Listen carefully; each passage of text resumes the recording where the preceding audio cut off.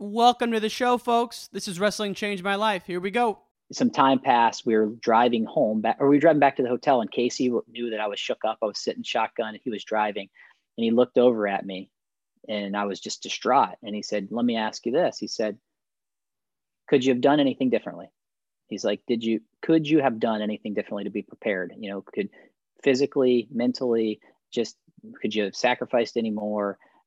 Could you have been more into it? And I said, no, I can't think of anything. And it's just not, I was just upset. And that was part of the reason I was upset. And he's like, well, that's all that matters. That's all that matters. If you can go to bed and tell yourself that you did everything right, you gave yourself the best opportunity, it just wasn't meant to be, it wasn't your day, you can't hang your hat. We can endure anything and adapt and pivot and change. Wrestling gave us that ability. I would say nothing in life has impacted me more than the things wrestling has taught me in terms of self-reflection, resilience. Toughness. Some guys have it, some guys don't. Adversity, 100%. How to pick myself up and be a man after I failed. And everything that has shaped my life and where I'm at today would not be there without the values and basically the lessons I've learned through the sport of wrestling. For me, wrestling saved my life because it allowed me to focus and channel my energy. We're fortunate if you wrestled, because if you wrestled, natural talent helps, but it's 5% of the ingredient. It pales in comparison to heart and technique and effort. It humbled me, taught me humility. Nothing can humble you more than wrestling. I think it's the learning to adapt, right? You learn how to adapt, you learn how to solve problems. If I look back at my time I spent wrestling, if it gave me one thing more than anything else, it's mental toughness. Ladies and gentlemen, welcome back to the one and only Wrestling Changed My Life podcast. We're so pleased you're here. Let's get into it. Today we have Jason Borrelli, head coach at Stanford, on the show. As everyone knows, Stanford is trying to cut wrestling, and they're not going to have it out there. Through the KeepStanfordWrestling.com website, these guys have raised over $12 million to try and bring Stanford to their senses and keep Stanford wrestling. We talk about that at the end of this interview, so please enjoy it and go to KeepStanfordWrestling.com if you want to support the cause. Fan of the week goes to my man Oscar Cush. He's a purple belt in jiu-jitsu, Marine Corps veteran. Thank you for your service. And a listener of this show. So thank you very much, Oscar. We appreciate it. Folks, if you want to support the show, please support our sponsor. And this week it's Spartan Combat. They're hosting a youth and high school national wrestling tournament in Jacksonville, Florida, May 21st through the 23rd. Beach wrestling on day 1, folk on day 2, freestyle on day 3, and then on day 4, it's a dual team tournament. Find out all the information you need on SpartanCombat.com. That's it, folks. Let's get to the show with Coach Jason Borrelli. Okay, Jason Borrelli. I wanted to start this thing with 2001. You enrolled at Central Michigan, and at the same time, Casey Cunningham, who's one of the most sought-after coaches in the country, one of the most well-respected coaches in the country, was starting his tenure there. What do you remember about Coach Casey Cunningham in the early days in your relationship with him? Yeah, well, I have a lot of great things to talk about Casey, or to say about Casey. I could talk about him for a long time. He's a guy that had a tremendous impact on my life and still is in my life. Interestingly, for me, it was an awesome experience having him as a coach, but a big part of that is because I grew up watching him wrestle in my dad's program, and he was a guy that I aspired to be like, and who, was kind of that larger than life hero to me, right? And everyone has people that they looked up to in the wrestling community, and I have lots of very accomplished names that you would know in wrestling, but Casey is certainly one of them. That when I was in middle school and my dad was recruiting him, and then getting into high school as he was competing for my dad, he was just the guy that you looked up to, that did things the right way, that you felt like, was also, he was a guy who wasn't heavily recruited, wasn't the phenom coming out of high school, was very accomplished, but he wasn't the guy, and kind of came from middle of nowhere in Michigan and came to Central to help build a program and did that. And then, I got to wrestle for him. And so it was an awesome experience. And he's just a great human being. He's, just, I don't know how to explain Casey, but honest, genuine, isn't going to beat around the bush and just tell you what you want to hear, which, when you have a great relationship with someone and they can be honest with you, that's like, that's really meaningful. Right. And but also led by example. He was a guy that he was the assistant coach who everything he asked us to do, he did. Right. And so he lived it and was able to show us the way. And it was a great experience. He was good for me because it brought good balance to a situation that was unique already. Right. I was wrestling for my dad, and sometimes wrestling for your dad and training under him, it's tough. And having Casey there was kind of what I needed at that time. So. Yeah. I mean, like you said, the stories you have got to be endless, but I mean, going back to when you were in middle school, your dad's the head coach at Central Michigan. He was at, a JUCO like Superior State before that. And so he's starting to build this dynasty. And then, Casey comes in. I mean, as a youngster, what memories do you have of him wrestling and winning that national title? Yeah, I have a lot. So I can remember when he first got there, I remember my dad, they had a good recruiting class. Casey's class, when he came in, my dad did really well in the state of Michigan in recruiting. I think they signed Greg Mayer might have been in that class, who ended up being a round of 12 guy for my dad.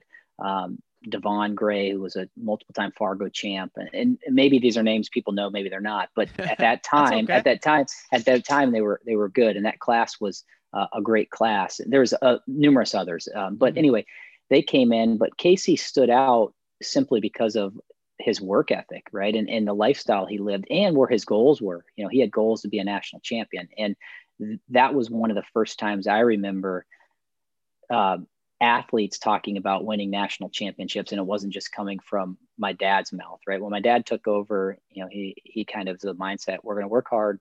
That's all we know. But we're going to do this. And if we're going to do all this and put all this time in and commit, we're trying to be the best. And heard a lot about that from my dad. But when Casey got there, it was, here's a guy who has goals to be an NCAA champion, and talked about it. And then his actions were in line with that. And so he was special in that regard because, you go to a practice, and I remember being in the 8th, 9th grade or 10th grade watching practices, and you just noticed Casey. It was from everything from the minute, guys were lining up partners, people were trying to avoid Casey. And I used to always be like, why aren't people going with Casey? Is he a terrible wrestler? I didn't know, but come to find out, because whoever had to drill with him that day and started practice, by the time live wrestling started, they were so exhausted from drilling with Casey that they couldn't even function during live. And so everyone tried to avoid Casey because he was the guy that drilled so hard. It was in your face. After every rep was back up in your face, was just all hustle and wore you out. Heavy hands, had his hands on you the whole time. And you noticed that as a young kid who's getting into wrestling, sitting off on the side, it was like, wow, this guy just never stops. And then, my dad would say up and jog, and most guys would get up and they'd be jogging, the smallest version of the room they could create in their own mind. That's what they would jog, right? Whereas Casey would be on the outside, almost sprinting, touching every corner of the wrestling room. And he was just that guy. And then you watched him compete, and if he went out of bounds, he sprinted back. When a guy was taking his time to get set on bottom, Casey was standing right behind him bouncing. And, it just was like the Energizer Bunny. I never got tired. And you notice those things. And so it had a big impact on me. And I tried to wrestle like him and train and do everything I could like him. It's really eerie. If you go back and watch like my middle school matches and even college or high school matches, you would see me bouncing like Casey, sprinting back. My stance was like him. And so he just was the guy you wanted to be, and had a big impact on me. And I joke, people think I'm making this up, but I used to write CC rules on everything when I was in middle school and early days of high school. My walls in my room would say CC rules. My folders would say it. And people would always be like, what is CC rules? And I was like, Casey Cunningham rules. And they were like, you're weird. They kind of make fun of me, but he was just that. He was the guy that he had an impact on me. And then I got to wrestle when he coached with my dad, and he was my coach for a little while. And so it was a great experience. It's so funny to look back, when you first see that college practice where, whether it's you're just kind of like getting a tour of the Iowa room like it was for me or you, where you're going every day. I mean, anytime that a young wrestler sees their first college guy drilling, you're just amazed at how hard they go. And it's just so cool that you got to see that with him, you know, up close and center so many times. Yeah. So And I saw I saw quite the opposite sometimes too. I saw the guys, you know, you sit off and you see the guys that were real lazy drillers and you could tell they wanted practice to be over in the first 10 minutes, but yeah. And so you're, you know, all of this is kind of going on under your dad's tutelage. Did you start wrestling from the jump, like when he was coaching on the junior college circuit? Yeah. So, well, no, I didn't. Great question. I got into the sport very late, I would say, considering I came from a wrestling family, right? So my dad, we were living in Atlanta. My dad was coaching at high school. He was teaching health class, PE and health, and then he was coaching football and track and wrestling at a high school when I was born in Atlanta, Georgia. So I was very young. He moved from there. He left there. I don't have the years exactly right, but I was young. I was very young. And he ended up getting an assistant position at Clemson when they had a program. And he went there. So we moved to South Carolina, which is where my mom and dad grew up. And so I was around wrestling there at a pretty high level. Clemson had a decent program then, and there was a lot of great wrestlers there. But I still wasn't into it. I wasn't really, there wasn't youth wrestling like there is now, right? It was hard to find youth wrestling at that age. There weren't the clubs and there weren't as many tournaments. And so then we moved to Michigan. And when we moved to Lake Superior State and my dad started coaching there, still was no youth wrestling. There were no clubs, there was nothing. And so although I watched wrestling, knew my dad was a coach and went to dual meets and idolized a lot of the wrestlers, just didn't do it. And my dad wasn't around a lot to, you know, introduce it to me or have me and my brother do it at home. I mean, we kind of did, but, and then even when we moved to Mount Pleasant, when my dad started coaching at Central Michigan, there was no youth or feeder program at the time. And so I played all the other sports. Right. And so we moved there in 1991. I was probably 10 years old when we moved to Mount Pleasant, and there was no organized youth wrestling. So aside from summer camps or any of that, I played all the other winter sports. I played hockey, I played basketball, I did everything. Not until 7th grade, when I got into 7th grade in Mount Pleasant, was when there was a middle school team and I decided to wrestle. And actually it was hard for me because I had to give up playing hockey, and I had played hockey for a number of years. And in Michigan, hockey is a big deal. And there's a lot of youth organized hockey. And so that was tough. I remember thinking, like, as wrestling or hockey, can't do them both. And I chose wrestling. And then, so I started competitively, like, taking it serious and really getting into it in 7th grade. So for a coach's son, I think that's pretty late, you know, getting into the sport. So. And did you just love it right away? I did. I think I was really motivated, right? I actually, you know, I had Casey, and I had hearing my dad talking about winning, and CMU was starting to get a lot better.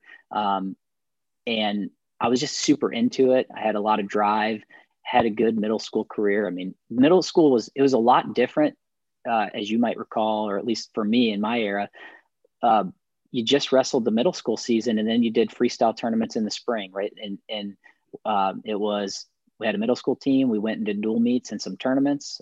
You wrestled about 20 times as a middle school kid, and then spring would roll around and you'd try to hit some local developmental, like, freestyle tournaments. And then you'd go to your state meet, and then you'd try to make the Fargo team. That was all you did. You know, that we didn't go to big national events or travel really outside of our kind of region. And that was my introduction to wrestling. And I did that in 7th and 8th grade, and then got to high school and kind of picked up from there. It's just crazy to think. I know you have 3 sons, how different it is for them, you know, now. I mean, I understand you guys have a wrestling mat at the house. Is that right? Yeah. Yeah, we have. I mean, my kids are into it, and I'm torn because our kids we have a little mat. They love wrestling. As a matter of fact, my in-laws, my wife's parents are here, and they've got the mat out in the garage set up, and they're wanting to wrestle every day with him, and they're really into it.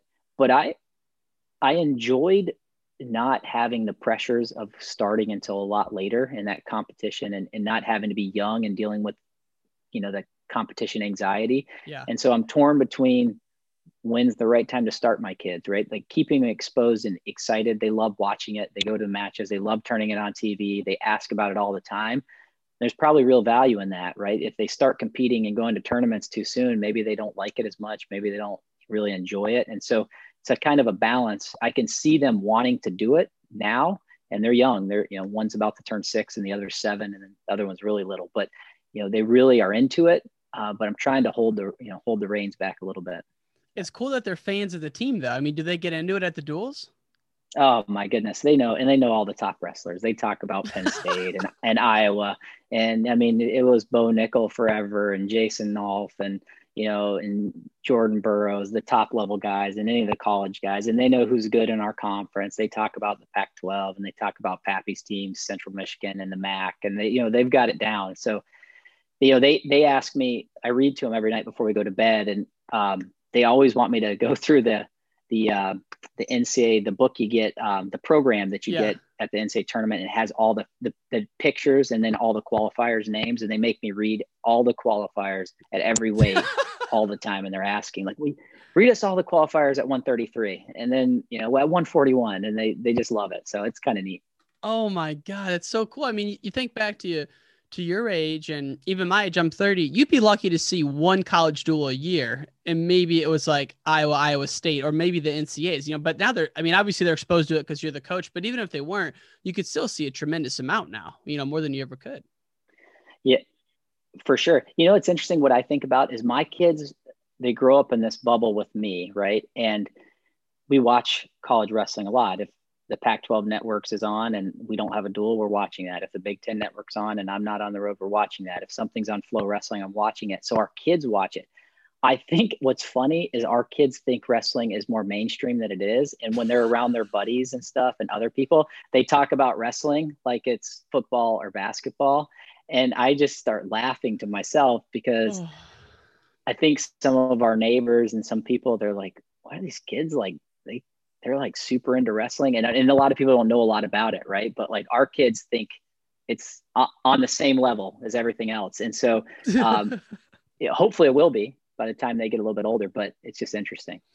I mean, it's so cool that, and for folks who don't know, your dad still coaches at Central Michigan. And so those are two Division I coaches in the family. And I understand your wife's is she from a wrestling background as well? She is, yeah. So my dad's coaching. He's in his 29th or 30th year at Central Michigan.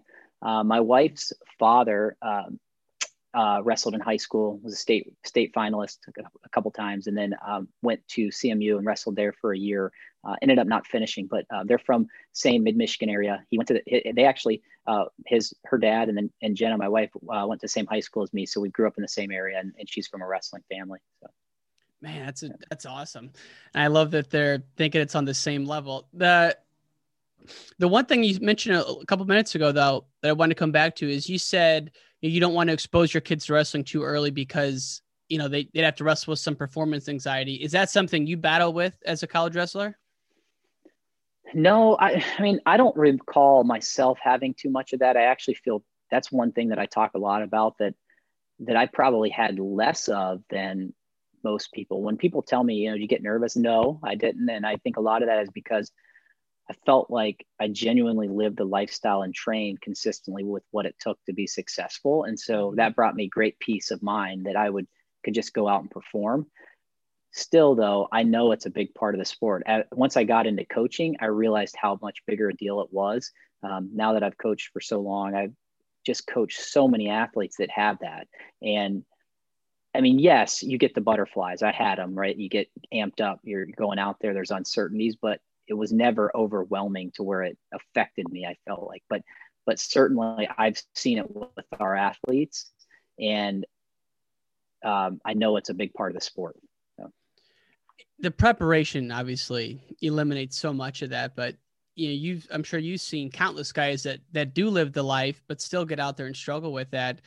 For some of the wrestlers who are listening now, or some of the parents listening, what do you think is causing that? I know it's so individualistic, but just if you had to share anything. Some of it's probably pressure, Yeah. Right? Pressure either we put on ourselves or pressure that other people put on us. Because naturally, and in other parts of the sport's different, right? There's pressure to perform for somebody else. But there's also the sports set up to create a little bit of that. I mean, one of the few sports where it all falls back on you, right? There's nobody out there to default to. But I think of like gymnastics and track, right? Those are the same thing. They're in swimming, they're individual, but the difference is there's also not another human being who is your age, your weight, trying to actually stop you or make you look silly, right? And that creates a whole nother level of psychological, problems. Here's me going out there all by myself, no one to blame it on, but I also could be humiliated in front of my peers because this other person is better than me. And now I have to accept that he's better than me. And there was nothing I could do. So the sport just naturally plays into the psychological part. But I think some of it is pressure. I also, Ryan, would say one thing that I've noticed with our sport, which it bugs me a little bit, is we almost like, when you ask somebody what their goal is, right, in our sport, almost always they're either like taught this or somewhere, like it just comes out, I want to be an Olympic champion. I'm going to be an Olympic champion. I'm going to be a 4-time undefeated NCAA champion. And we hang the moon on those types of things. But could you imagine, this is funny, like I think about this. When you talk to people who play football or basketball, when you meet a little kid, hey, do you want to play football? Like, yeah, I love football, I want to play. Their goal isn't to be a 4-time Heisman Trophy winner in college, right? They don't talk about that. It's not like, hey, I'm going to be the 4-time Heisman Trophy winner, I'm going to go to Alabama. It's different. But in wrestling, you ask a kid when he's 10 years old, what's your goal? I'm going to be a 4-time undefeated NCAA champion. So the pressure, the psychological side of it it's fascinating to me that's what we think about, instead of we just want to participate in the sport because we enjoy it. And so we all grow up thinking we're going to never lose. We all grow up thinking we're going to be 4-time NCAA champions, Olympians, and very, very, very, very few do. Nobody really. I mean, think about the number of people that wrestle. It's so small that it's almost like nobody does it. That then it just messes with your mind. So that's what I think. I think there's just this weird pressure in our sport, and we feel like if we're not living up to that, we're letting people down. Well, and so many people who I've had on the show, I'll walk away from an interview and I think, I know how bad they're hurting about maybe losing in the blood round or maybe losing in the finals twice, whatever it is. Like, it doesn't matter what the actual place is. If it's, if to that person, national champ was everything, getting second 3 times was the worst thing. Right. Right. But if the guy's goal is an All-American, losing in the blood round was the worst thing. Right. And so, but I walk away from the interview and I think, God, how much different would the person's life actually be if they had 9th or 8th or 1st or 2nd? And a part of me says a lot and part of me says really not that much. What do you think about something like that? I agree. I'm glad you point that out. So that's actually one thing that I take great pride in is when I lost my senior year to be an All-American, I lost in that round of 12, right? I won my first 2 matches. I got beat and then I lost a place. And I was devastated. I was that guy who thought that, that the world had ended and there was nothing that good was going to come forward because I fell short of my goal. And Casey Cunningham actually was one of the first people that talked to me, other than my dad, and my dad, hugged me and told me he was proud and that didn't need to worry about that. To be, being a champion didn't mean being an All-American and all those things, and which was great, but you're still like, yeah, whatever. But some time passed. We were driving back to the hotel, and Casey knew that I was shook up. I was sitting shotgun and he was driving, and he looked over at me and I was just distraught. And he said, let me ask you this. He said, could you have done anything differently?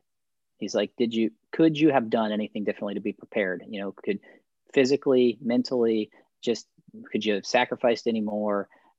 Could you have been more into it? And I said, no, I can't think of anything. And it's just not, I was just upset. And that was part of the reason I was upset. And he's like, well, that's all that matters. That's all that matters. If you can go to bed and tell yourself that you did everything right, you gave yourself the best opportunity, it just wasn't meant to be, it wasn't your day, you can't hang your hat. And I thought, man, you're right. And that helped me sleep better for a long time because I felt like I fully committed, I fully invested and did everything I could, and it just wasn't meant to be. And then, I guess it's never exciting to be that, but like at the same time, that's now what I want my athletes to be able to answer. Can you at least say you fully committed, did everything you could? Now the outcome doesn't matter as much if you can do that. It's about the process. Did you do everything right in the process?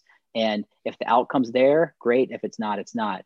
And I've even told our athletes before that match, you know, when I started coaching in that round, I wanted to make sure that they were in the right mental state of mind. I just said, hey, it's another wrestling match.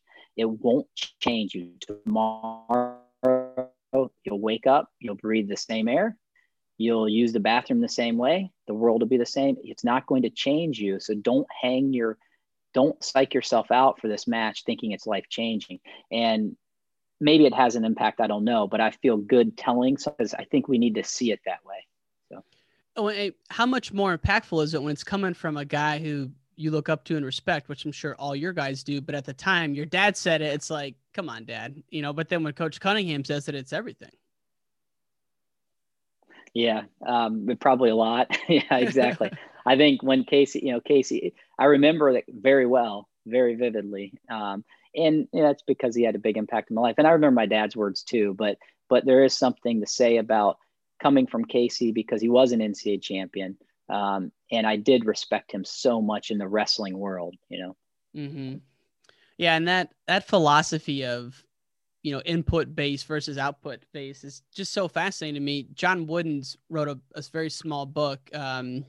It's like his principles on leadership. And he says every time that they won a national title, they could go out there, and he felt comfortable sitting in the stands and just watching it happen, because he knew that based on the way they prepared, they were, you know, they'd done everything they could do. It's just a very freeing thing to read. Yeah. Yeah. I have not read that, but I imagine that's true.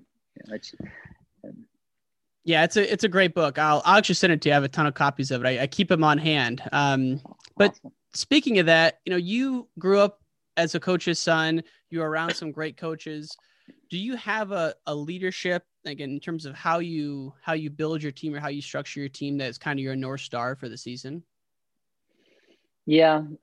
Well, more kind of like culturally, like what we're about. And you know, for us, we have some values in our program, and there's 6 of them that are really important to us, and they're really important to me. And one of those is family, right?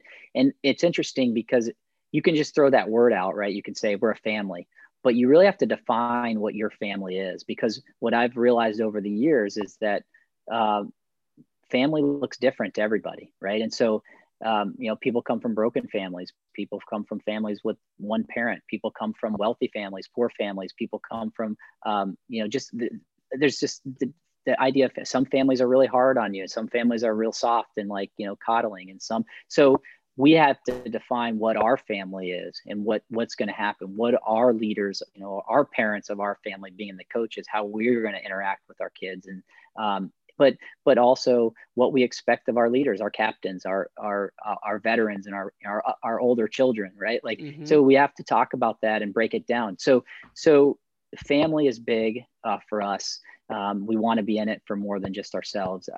I talk to our guys a lot about just being unselfish. We would never, in a family, if you thought about this really, or if you're an employer trying to hire somebody, or if you were marrying somebody, you would never want somebody selfish, right? You would want unselfishness. So that's tough in wrestling, because those kids probably grow up hearing sometimes you got to be selfish. You got to worry about yourself. It's all about you. And we're asking the opposite. So we have to be very clear on that, you know, this is unselfish.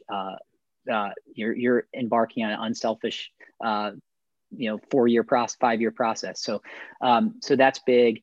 We have other things. We want guys to work hard. We want them to sacrifice. But like the underlying thing that I learned from Casey and my dad that I've probably brought to my coaching is that you can have those pillars. You can talk about passion and positive attitude and making sacrifices and working hard and family and integrity, all these things. But if you don't do them consistently, and you don't do them with a disciplined approach, none of it matters. So the things I learned from both Casey and my dad the most, and really a lot of coaches that have been in my life, are consistency and being disciplined with your approach. And once you establish your core values, if you can do them in a consistent and disciplined approach, you'll be successful. So, and especially when you surround yourself with the coaches you do, I mean, it holds you to such a high standard, because, you know, they're watching you. I know Coach Terapelli and Coach Blake, Chicago represent. He's a Chicago Marist guy. Got to give some love there. Yeah, that's right. We're based here in Chicago. That's a great program, Marist Catholic. So got to give love to those guys. But talk about your assistants and what they do for the program, because a lot of times they're in the room and you may be on the road. If I'm understanding things correctly. Yeah. So, well, first off, you nailed it.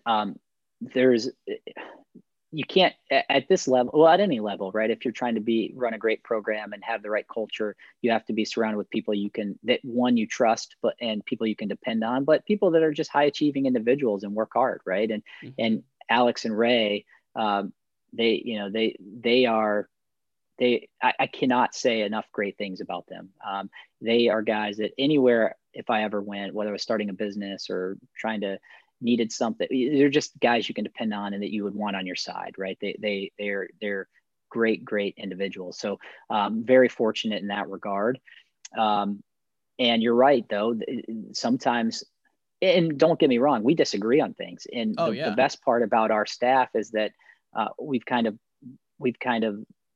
broke it down into, okay, if we're going to disagree, let's get together as a staff, right? Let's be in the office. Let's bounce things off one another. Let's tell people we don't agree with it, but we'll make a decision.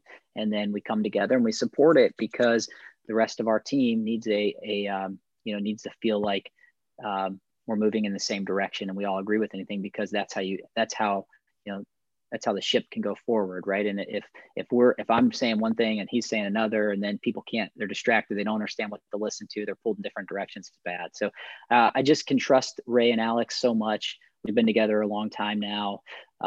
They care deeply about more than just winning and more than just the wrestling side. They care about the individuals. They care about doing it the right way. They want to win. They're as competitive as the next person, but they understand the impact that we as coaches have on young men's lives. And that's really important. And I'm just so grateful that, I have them on staff. Yeah.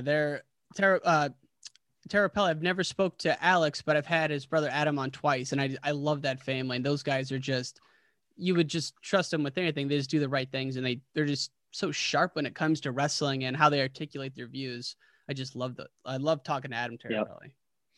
Have you ever watched Coach Blake's 103-pound state final match? Have you ever seen this one? I've only heard about it, but it's amazing to me.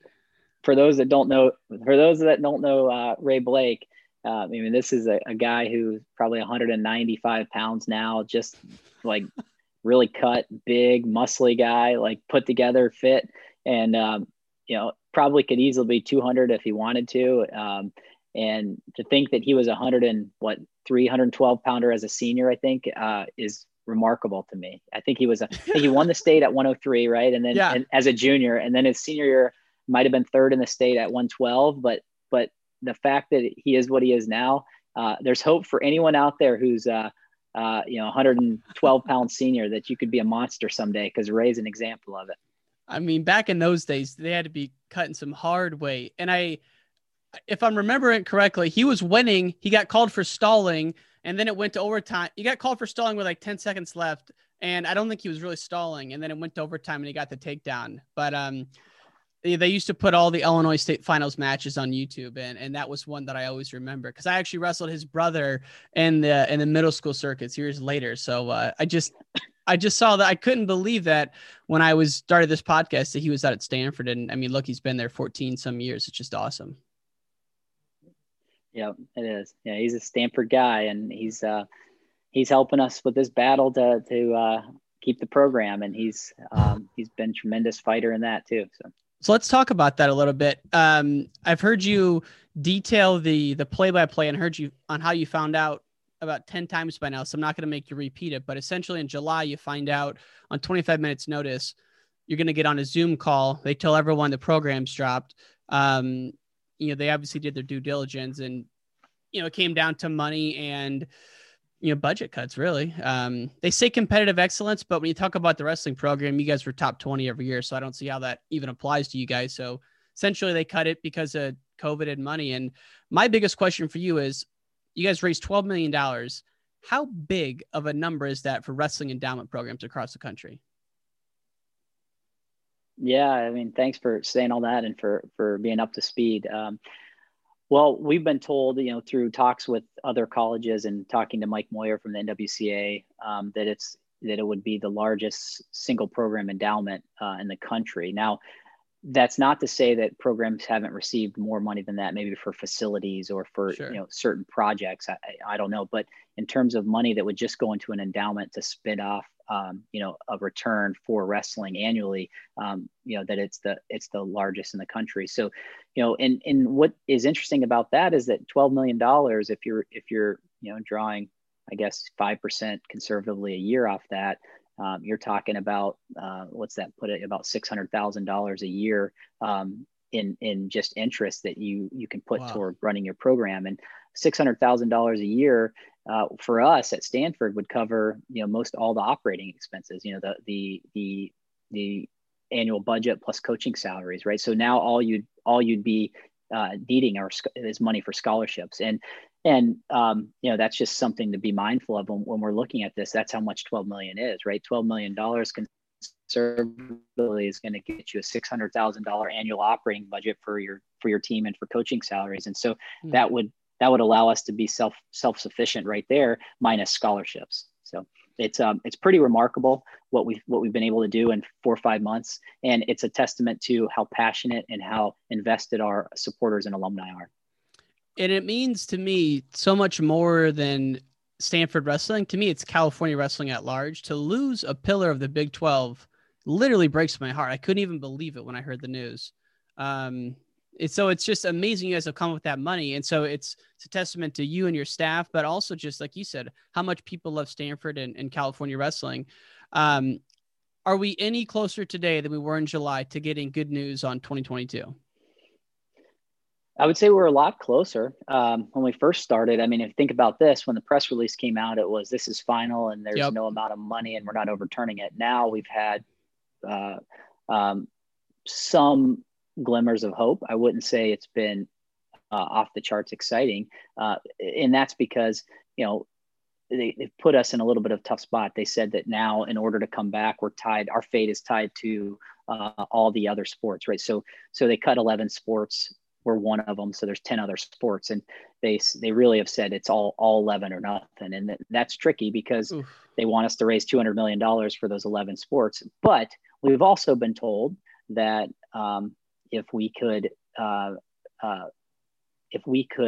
come up with a financial solution that would take care of our sport and solve their gender equity issue, that they would have to revisit the decision. They're not saying that they would overturn it, but they'd have to listen and revisit it. And so we are a little bit closer there. But then we know things look a lot different than they did in July, right? The pandemic, we understand financially where we are a little bit more. And I think it's been it's clear now that the endowments and the financial strains that we maybe forecasted or projected aren't as severe as thought. And so we've just got a clear picture. So I think considering the world's a lot different than it was 11 months ago or 7 months ago, leads us to be hopeful. And we've also got a lot of people that are really supporting and behind our return, and not just wrestling people. We have alumni from all programs. We have, professors, faculty members, some board of trustees. We have people at all levels that are really thinking twice about this. So that's good.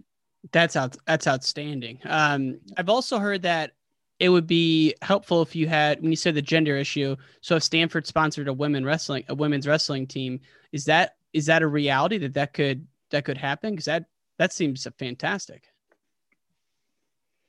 Yeah, well, so definitely. First off, having a women's program in some capacity just needs to happen, right? It's the right thing to do from just across the country, women's wrestling, the growth of it. They need opportunities. They need Division I opportunities. So we kind of went into this thinking, one, that's the right thing to do. But two, we need to figure out a way to integrate a women's program into our return regardless. We just need to. And so that's a part of it. It's a component. What I think is probably more logical and doable in the early stages is, instead of starting a full-blown women's team that's separate, bringing women onto our men's roster and then slowly building a club team on campus and then transitioning over time into a full-fledged NCAA women's team.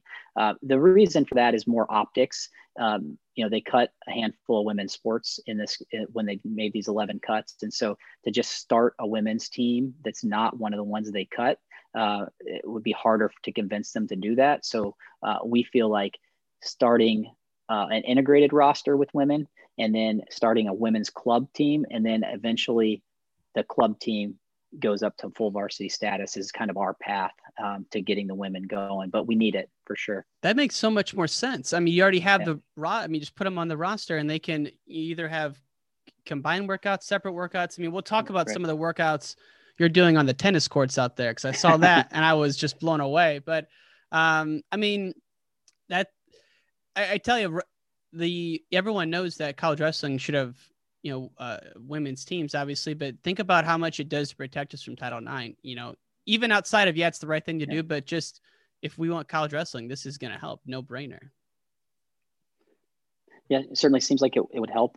We don't know if it would, but I look at it more as just growing the sport, right? Yeah. There's a lot of women, a lot of females out there that love wrestling as much as you and I do, and they should have an opportunity to compete. I think long term probably makes sense to have women competing against the women, but I think that in the short term, whatever we can do to provide opportunities for women wrestlers across the country, we need to do it, whether that's rostering them with the men or not, right? And so we're all for it. And we've had a couple girls on our rosters in the past. I mean, Patricia Miranda was on the men's roster, and Christine Cunningham, Jolene Oshiro, couple girl, 3 girls off the top of my head that wrestled at Stanford. And then I know other teams have done it as well. So we need to put our minds together collectively as a men's wrestling and figure out ways to help get the women's wrestling going, because yes, it might help us long-term, but more so than that,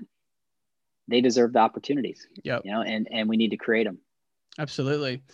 And so 2021, Stanford will have a season and you guys will wrestle through. Is that right? That's right. Yeah. Awesome. I tell you what, man, last year you guys won was it last year or the year before you won the Pac-12s?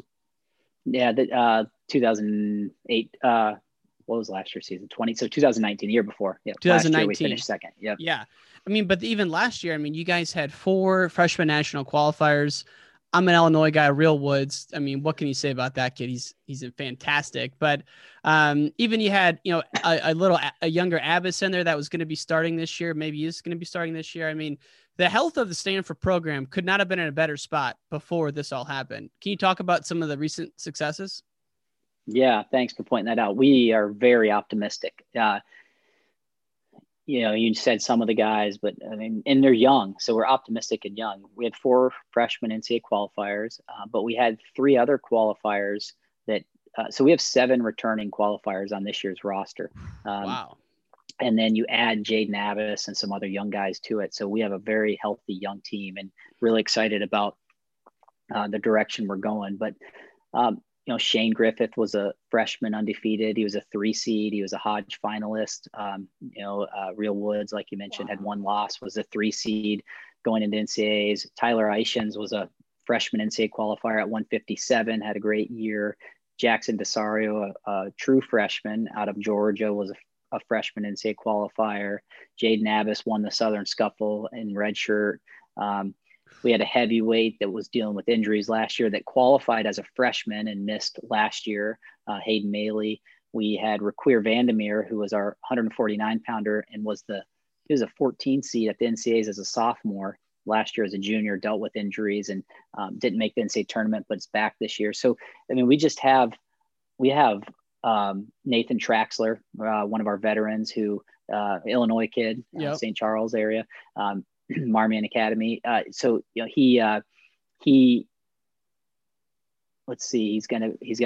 be a senior year. So he was a junior last year, was a top 12 seed at NCAAs, and just, we feel really good about, our future, our chances. We're excited. We were super excited going into NCAAs last year and got canceled. And we're super optimistic coming into this year.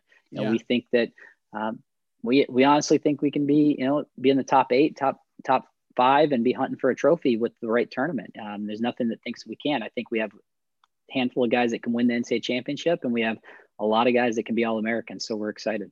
Yeah, I forgot about Shane Griffith. He is, when he had a pin against Ohio State, and that was the first time I was like, oh man, that's, kid something. And then, I mean, the stats you just mentioned, if I had no idea, that's incredible that he had that good of a season. I mean, so easily you get a couple finalists. Yeah, it was not. Yeah. Yeah, he was, I mean, Shane and Real had great years. And, Shane, I think he was 27 or 29-0 conference championship, beat Josh Shields twice, who was, ranked in the top 6. He beat the Oklahoma State kid at the Southern Scuffle, who was a top 4 seed at nationals. He beat, he had a really good resume. And he's just kind of quiet, goes about his business, wins a lot of wrestling matches, shows up every single day, is super committed, super competitive. He's an awesome kid, and can't ask for anything more than that. But he's chomping at the bit for this year too. Man, I'm excited. Now, one of the things that's jumping out to me is, you talk about this roster you have, and you've got kids from all over the country, and the recruiting is really top notch at Stanford, but you're doing it against one of the lowest acceptance rates in the country. I mean, Stanford academically tops of the tops, limited scholarships, right? And so what you've been able to do is incredible. And I heard you one time on a YouTube video. It was called Recruiting Red Flags. And you told a story about you were in this recruit's living room, and you kind of had this dilemma of signing this kid would have been good for your program, but it would have been good for your team's culture. Could you tell that story? Yeah, that's exactly what happened. I remember the kid. I remember where I was, but I won't use his name against him. But I was sitting in his house. We just finished eating. I think we were sitting in the living room, if I remember exactly where we were.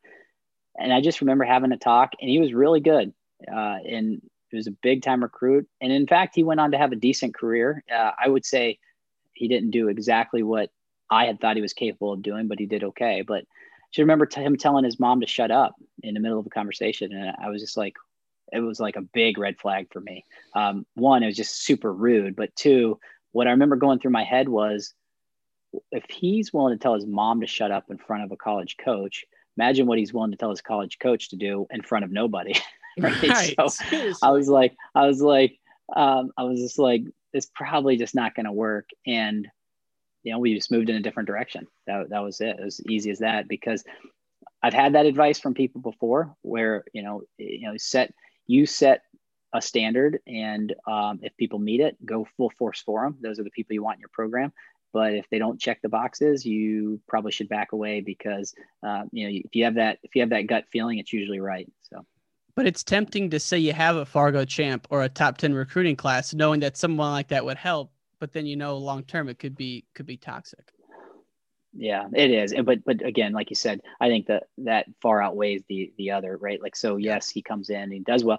The problem is even if he comes in and has a little bit of success and even underachieves, but has some success, people look at that and might say, well, he's doing well, so I can be, a dingbat too, or I can push the bar a little bit. What you need is you need the perfect scenario is that your most successful athletes, the one that are doing the best, are the ones that are the most bought in and believe in your culture and are the hardest working and live the right lifestyles. That's when you have a chance. That's when you have a chance to be great.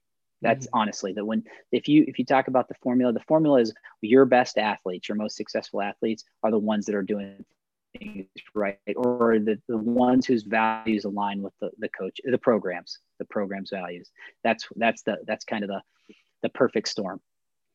Yeah. I mean, that comes together, not every day, but you happen to have a ton of kids that fit that bill. And so we're excited to see what happens in 21. And the season's underway now. It's finally, it's great to finally say that. I wanted to wind down with a couple rapid fire questions. Does that work, Coach? Well, that works. No gotchas, nothing like that. So I heard that you are an avid Jordan shoe collector. I am not, so I won't be asking you about that. But in relation to that, I assume you watched The Last Dance, and if so, what was your favorite Last Dance moment or episode? Because I've watched it about 10 times. Yeah, geez, I have watched it. I've only watched it once, so not as many as you. But there was a lot. Or what sticks out to you about Yeah, reliving those days? A lot of things. I mean, I love Michael Jordan, so I know a lot of that stuff, and I've followed it a lot. But probably his interactions. I thought the whole story from Steve Kerr, like when the exchange they had, I thought that was pretty interesting for me, of like just kind of like that. But what really stuck out to me, I guess, as I think about this more, and this isn't exactly rapid fire. That's okay. No. But just the fact that like when Michael Jordan was saying like, that's who I was, right? Like, and people knew who I was, and you know, some people weren't that way and weren't that competitive and didn't want to hear it that way, but like, that's who I was. And just the idea that sometimes you have to be true to yourself, and you have to have confidence in who you are, and not necessarily try to change because of those around you, like being confident in who you are, right? And just having that inner self-confidence, like, was, you know, and I guess it's why he was great, right? He led a certain way and demanded and expected so much of his teammates, and was willing to call you out if you weren't doing it. And I value and appreciate that a lot, right? Even though maybe he knew some people didn't like it or felt like he was a jerk or whatever it was. So. And on that same note, think about Phil Jackson being true to himself. He came in and said, "I'm not giving MJ the ball anymore," and had to stand up to him for, you know, probably multiple seasons of just getting ridiculed by MJ. Right. No doubt. Man, that's God, I love that documentary. Anyone who listens to this show knows it. So I know it is. It's amazing. We haven't integrated it into our team yet, but we talk about it a lot as a staff. Like, we need to make it like the guys need to watch that, because you can learn a lot from it. Yeah, just the competitiveness is awesome. I alluded to this earlier, and again, I say rapid fire. It's really just 3 quick questions at the end.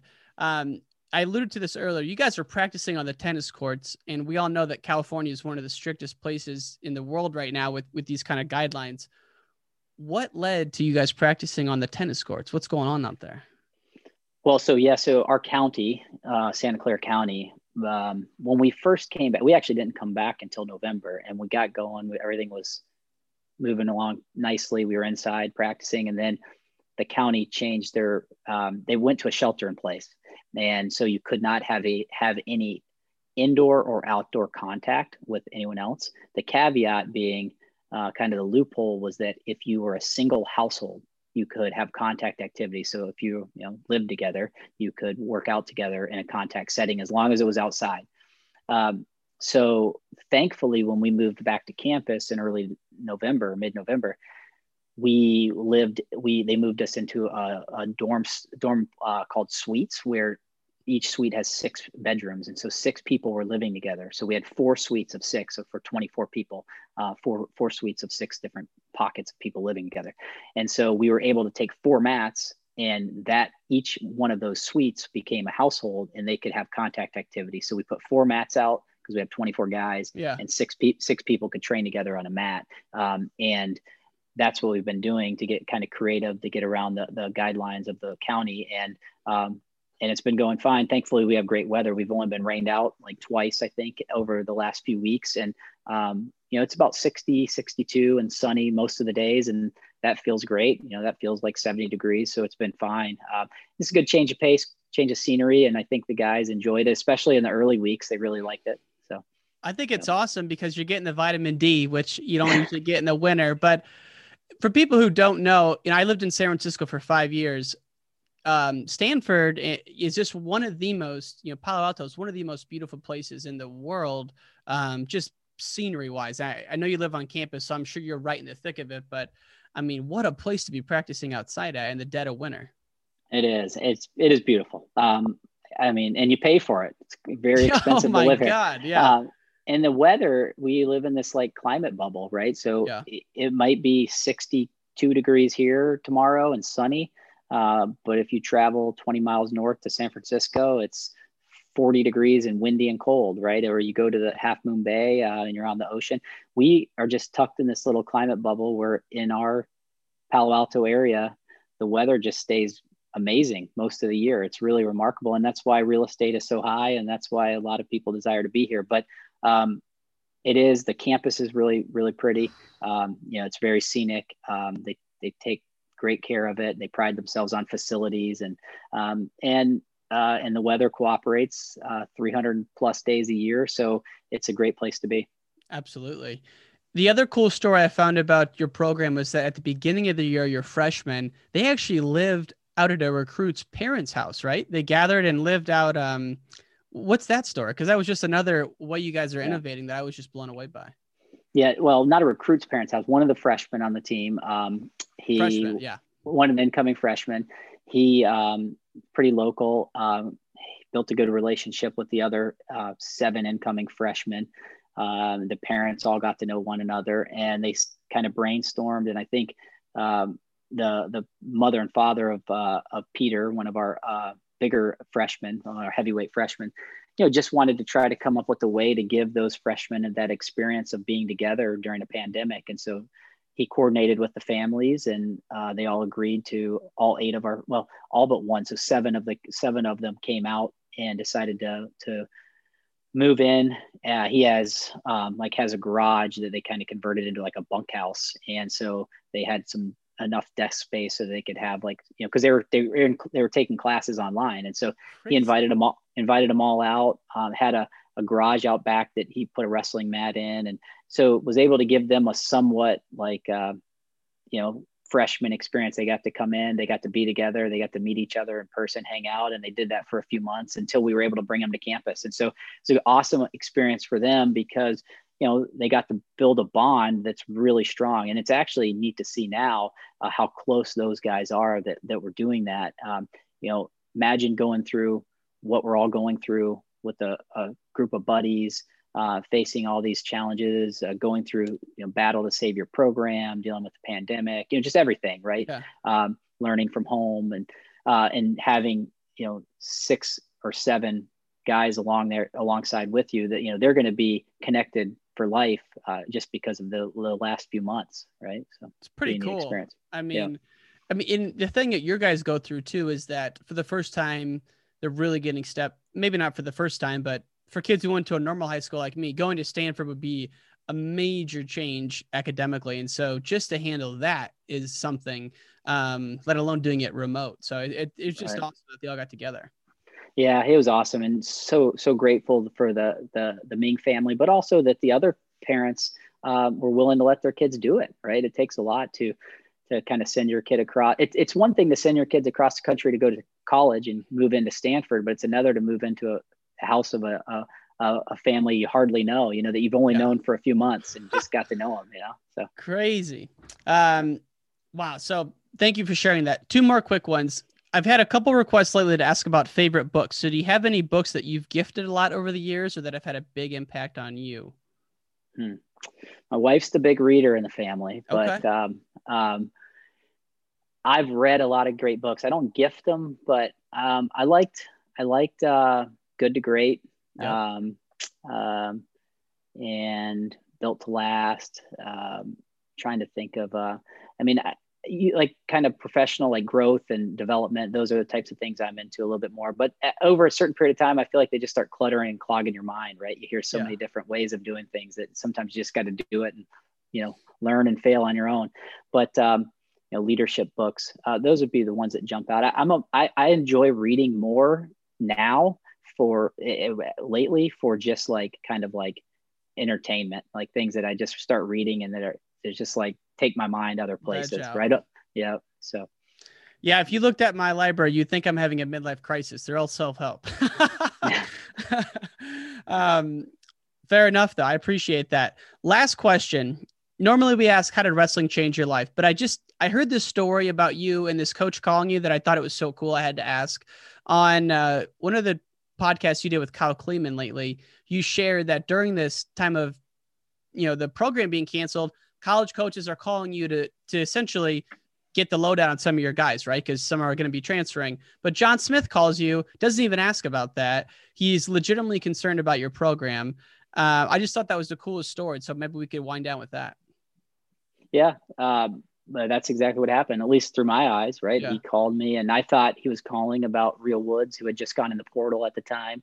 And some other coaches had reached out about him. And within 2 days of the announcement, or 3 days, right? It was a very short period of time. So I was still very charged and emotional about what was happening. and he went in the portal, and I was dealing with I remember just being like, gosh, like this is another thing I don't want to be like dealing with right now, is having to answer, about why Real's in the portal. But John called, and right away I was kind of like, hey, calling about Real. And we talked for a little bit, and he was asking me questions, and a couple minutes into the conversation, I was like, are you calling because you want to know about Real? And he's like, no.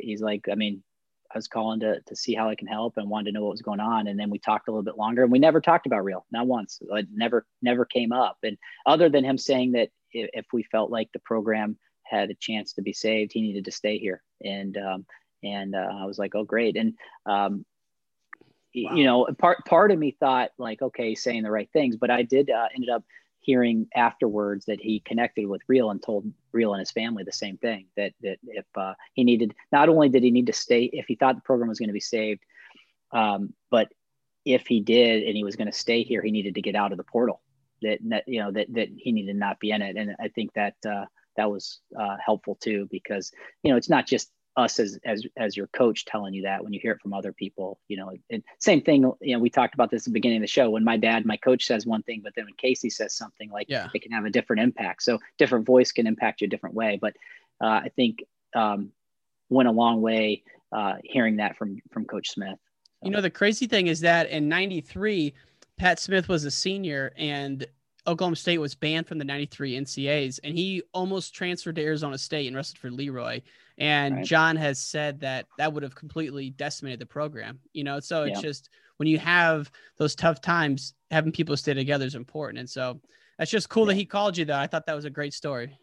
It was. And as somebody who, he didn't really need to, right. That's the thing I go back to, is like, could have just contacted the recruit if that's what it was about. Didn't really need to call me, but he did. And I was just appreciative of that, because, just hearing that you have support from other programs and other coaches is big. And I get that, like, maybe they can't tweet about it. They can't do a lot of things because they don't want to look like they're supporting another college, or that they're tampering with recruits down the road. There's all kinds of things, but to have them call and to say, hey, we're behind you, we support, and what can we do behind the scenes to help? Like, that goes a long way too. So. Absolutely. And last but not least, help save Stanford Wrestling. How can folks listening to this show who love wrestling help? Keep Stanford Wrestling is the website. I believe you can donate there. Outside of the financial contribution, which we hope anyone who will do something, what can folks do to help the cause for you? Because we want to help whatever way we can.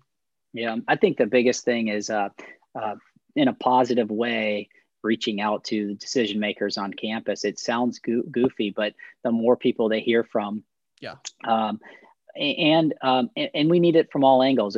Obviously, big donors helps, because anytime you're a board of trustee or a provost or a president or the AD, and you start hearing from people that are big financial contributors to your university, that has an impact, right? If they're not happy, but like just hearing from people in the wrestling community goes a long way, because they need to understand that this doesn't just affect a small subset of people. It affects, a lot of people all across the country. So that could be helpful. I think following us on social media and in chiming in and retweeting and sharing messages is helpful too, because, the more people that see what's happening, the more awareness we can create. You never know who can help influence in a big, big way. Right. And so I think sharing our content, pushing it out so other people can see it, but also letting our decision makers hear your voice in a positive and constructive way. Right. You're not venting and flying off the handle about why we should have wrestling. But those are the biggest things I would say. Okay.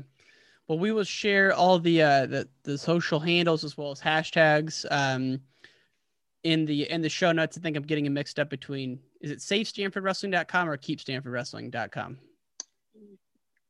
Keep Stanford Wrestling. There is a Save Stanford Wrestling that started, and that's not our alumni group is KeepStanfordWrestling.com. And so that's the website. That's all the social media handles are KeepStanfordWrestling.com. Beautiful. Beautiful. I will, like I said, I'll link to that. Coach Borelli, it's been a real honor, sir. Thank you for taking the time today. Thanks a lot for having me on, and anytime and any way I can help you, let me know. Will do. Thank you. And all great things must come to an end. If you want to hear more from the podcast, text WRESTLE to 555-888. That's WRESTLE to 555-888. You can also find us on Instagram, Wrestling Changed My Life, Twitter, Ryan_N_Warner, as well as our website, WrestlingChangeMyLife.com. Take care, y'all.